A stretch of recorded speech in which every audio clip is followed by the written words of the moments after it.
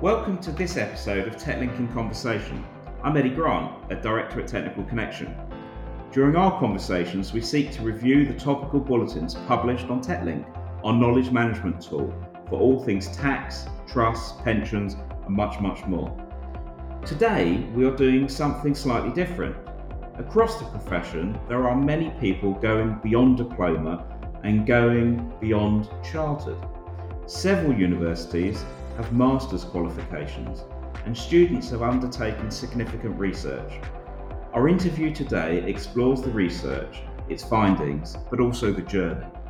I'm absolutely delighted to be joined by Amy Goodall-Smith, who completed her dissertation in 2021. Hello, Amy. Thank you for joining us today. How are you?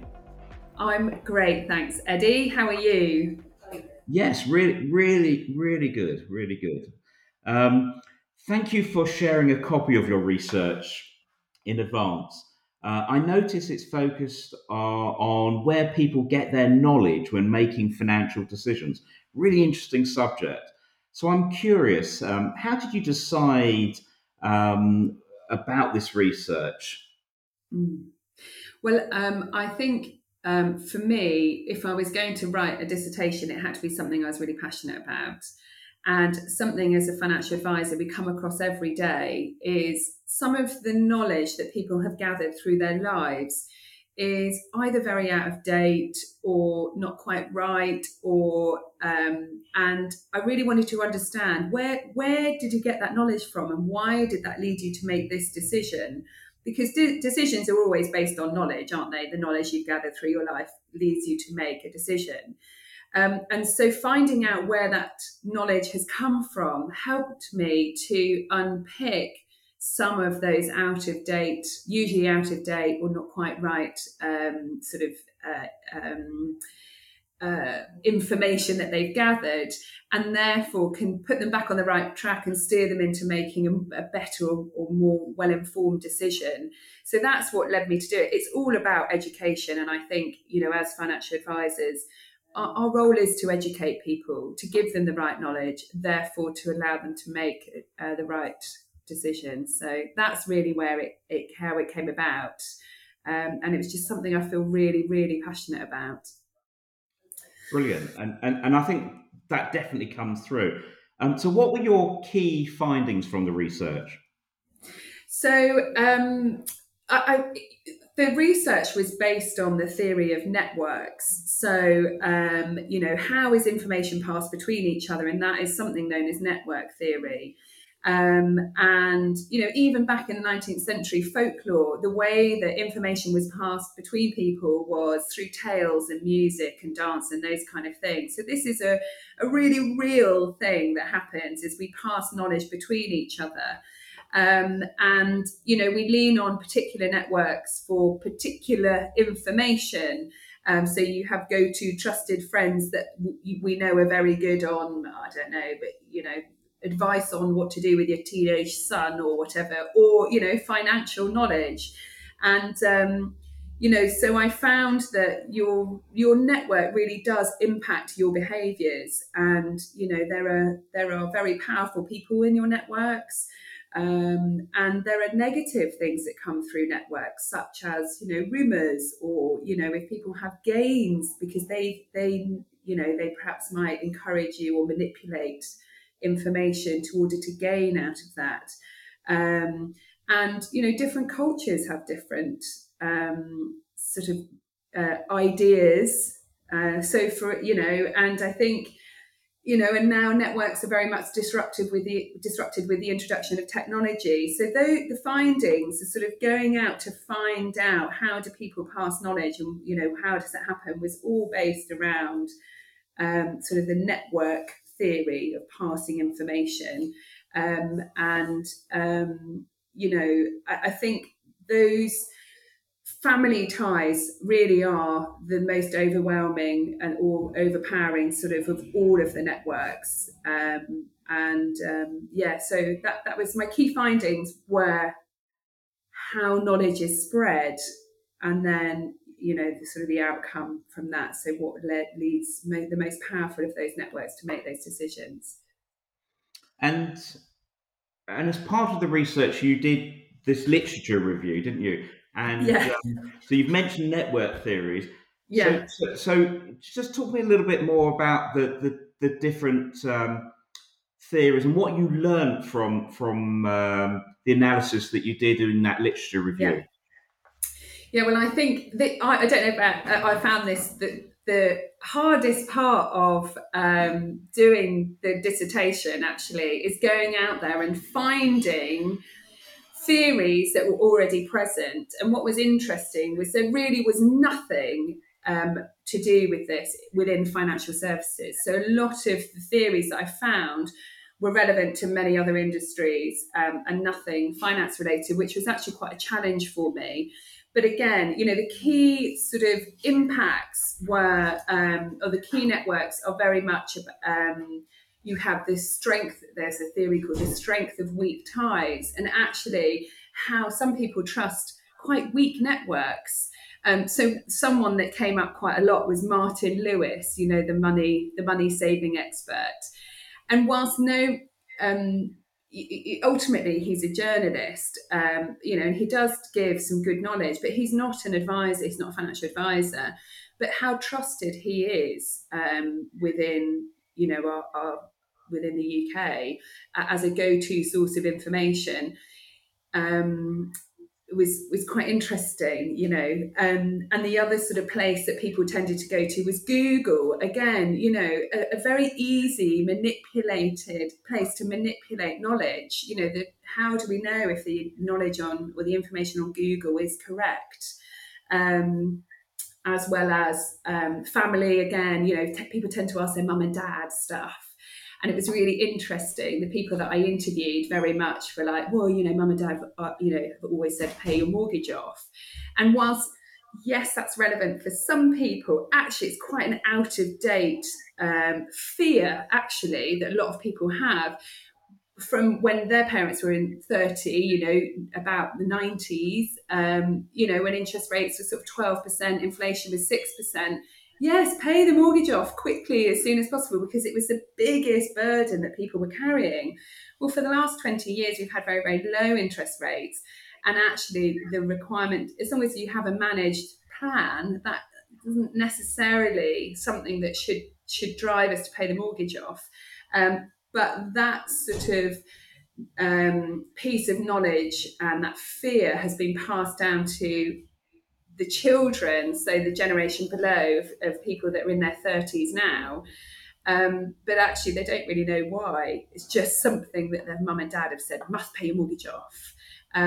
So again, it's sort of that unpicking of where the data has come from. And also I looked at different, cultures. So Germany, for instance, is very much about a cash system, whereas the Brazilians are very much about a credit-based system. And the Kenyans tended to be more about how do I donate, and how the culture that you're submerged in impacts your decision making.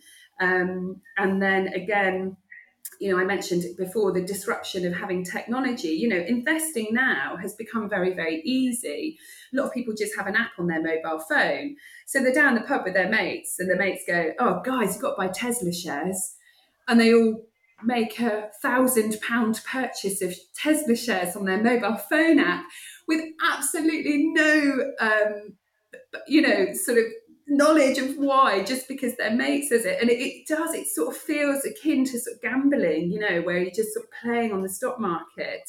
And some of the chaps that I spoke to had WhatsApp groups where they'd all go and do a little bit of research and, read the paper and say, oh, guys, you need to go and buy this share. I've heard it's going to do really well, my mate says. And I just think, based on, the nervousness that gives me, because it's based on what, hearsay, and that's the sort of things that were coming out of this research about how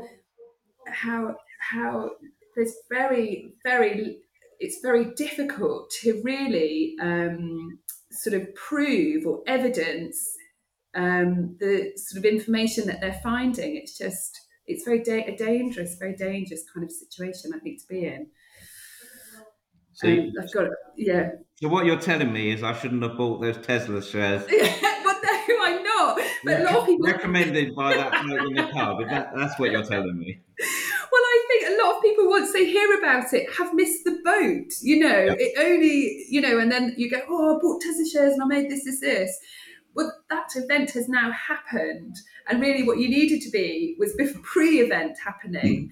And that's the thing, in our profession, confidence comes when markets are high, which is often the wrong time to make the purchase. You want to do it when sort of buyer confidence is low and markets have dropped. You can see through the pandemic, people were nervous about investing, but it was like, hey, the markets are really low. Now is a great time. Although we obviously don't advise to time the market. It's all about spending time in the market. But it's, you can see how people are influenced by their networks to make decisions based on very little knowledge and backing. And that's for me, a very dangerous place for people to be. So, so there's different ways that people do this research, and I think you used interviews. Yeah. So did they go to plan, and what did the interviews actually tell you when you did them? So I interviewed 34-year-olds specifically, and I just put a request out on my local Facebook page to say, I'm looking for 34-year-olds for a research project. And I had an overwhelming response. And I thought, and actually my tutor said, Ames, you've done 14 interviews, which I realise now was an error because I had to type up 14 interview transcripts. And then, but actually the themes were so strong between them. And actually for me, this was such a passion that I wanted to do a broader range of interviews to really, am I right? Was my hunch right about where people go to sort of make decisions? And the reason for 34-year-olds is because, according to the Office of National Statistics, that's the age most people buy a house. So I thought, well, they will have made a financial decision, a fairly substantial financial decision. And obviously it was just in my little world in Berkshire, my area of the world, and whether that had an impact on the outcomes. But the outcomes were very clear. For me, yes, the interviews went well. We had to do them all over Zoom because of the pandemic, but actually it worked brilliantly. Although I do think it was interesting because the way that people were chatting to me, they knew I was a financial advisor, so they obviously trying to impress me with this sort of, oh, well, I pay my mortgage off. And I was thinking, oh gosh, if only I could tell you some financial advice around this. So I had to sort of take my financial advisor hat off and be very much the interviewer. But it was great. And the strong themes that came out of this was, yes, well, my mum and dad said, and I've always learned that way, my friends say, or Google, or Martin Lewis, who I mentioned before. And actually, when you look at those, Google, again, could be, who knows where that data has come from and has it been manipulated and how do we know if it's the right info? Martin Lewis is a journalist. He's great at giving tips on coupons and stuff. And actually, there is some good stuff there.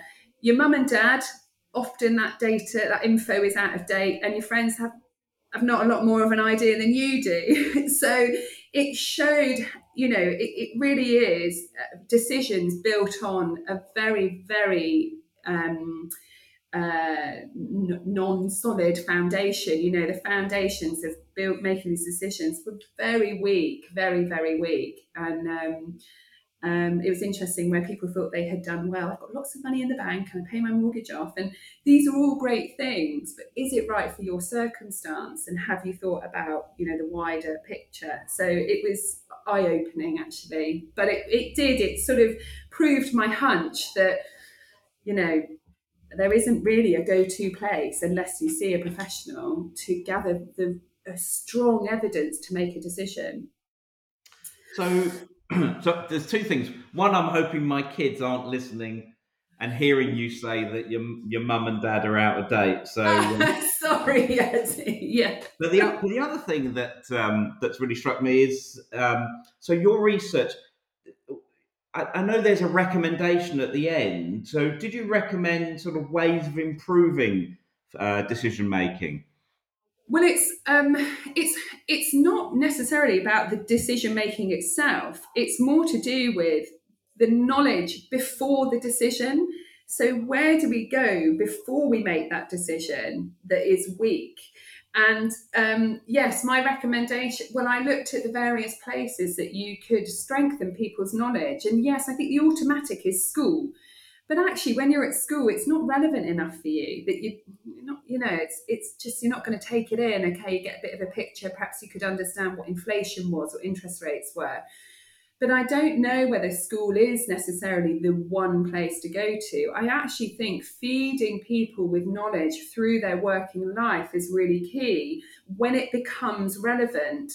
Because like anything, unless it's relevant for you, you think I'll just switch off to that. And it does take I do quite often. I go into workplaces and would just give a quick high level, I call it my back of a fag packet, financial planning, a bit of a kind of idea, and it's getting people to try and re-engage into their pensions. And why is that relevant? Have you got an emergency fund? So key. Oh gosh, what protection have you got in place that means if this and this happens, you're going to be okay? Just opening some of opening people's eyes to some of the options out there, and it's fascinating, and it does help because it's relevant to them now. And those that have got young children saying, should I save for my kids? And those that are coming onto their 55 or 60, can we talk about retirement? So it's giving the right information at the right time, I think, is really key. But the FCA, our regulator, it's not geared up to sort of police information and look at this. So I think it's about providing the knowledge. And as financial advisors, we've got auto enrolment, which is fabulous. But actually, how about we put some advice around that in workplace? But then there's the group of people that aren't in work and that aren't in a workplace. How do we reach out to those? So my conclusion was we need to do some work here, but I don't know how we do it other than, as financial advisors, we have the knowledge and responsibility, and it'd be great to do more giving back into the community. So, as you probably know, Eddie, we do a lot with schools and with workplaces, and because it comes from a good place of education, actually, the fallout of that is that you do get known and you do get clients through that. But if you do it for the right reasons, to go and support and help and educate people, that does come back. But so the answer is we need to plug people with the knowledge through their lives consistently and constantly, really, rather than how to improve the decision. It's the knowledge based upon it. So I'm absolutely certain you've inspired people to go off and do a master's. So as they are listening to you, I'm sure they'd be keen to hear what sort of tips you have, and we always like to get 3 tips because it feels about the right number. So What would your 3 tips be? Definitely pick a topic that you have a love and a passion for.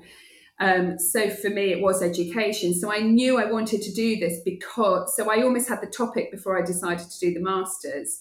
I think just trying to do a master's for a master's sake becomes quite difficult so pick a topic you love and you're passionate about, because it takes a long time and a lot of input goes into it that you have to think, I am interested in this and I want to read about it and learn about it. So that would be my top tip.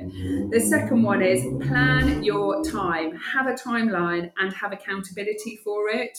So early on with my tutor, we plugged in some dates and I was like, I have to have this done by that date, and X done by that date, and keep the process going.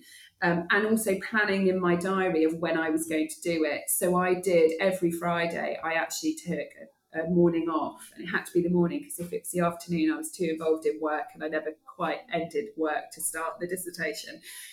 And I just committed to that, and weekends, because it does take an awful lot of time. But if you love it, it's interesting.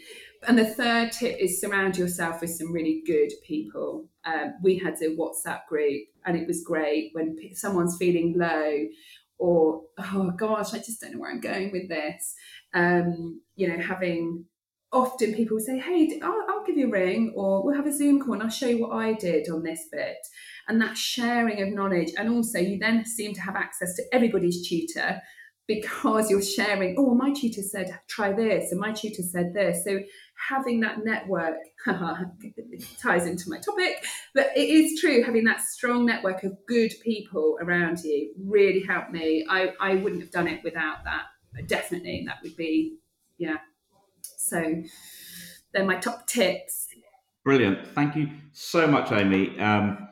Really great for you to share your time and your insights. So I really appreciate it. And as always, look forward to catching up again soon. Thank you. Definitely. Thanks, Eddie. Thanks so much. The content of this recording is strictly for general consideration only. No action must be taken or refrained from based on the content alone. Professional advice must always be sought. Accordingly, neither Technical Connection Limited nor any of its officers, employees or contractors can take responsibility for any loss occasioned as a result of any such action or inaction.